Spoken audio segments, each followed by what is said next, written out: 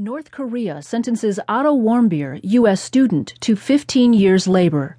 By Choe Sang-hoon in the New York Times World section.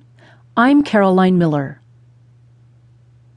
An American student who tearfully apologized for trying to steal a political propaganda poster in his hotel in Pyongyang, the North Korean capital, was sentenced to 15 years of hard labor for subversion on Wednesday, news agencies reported.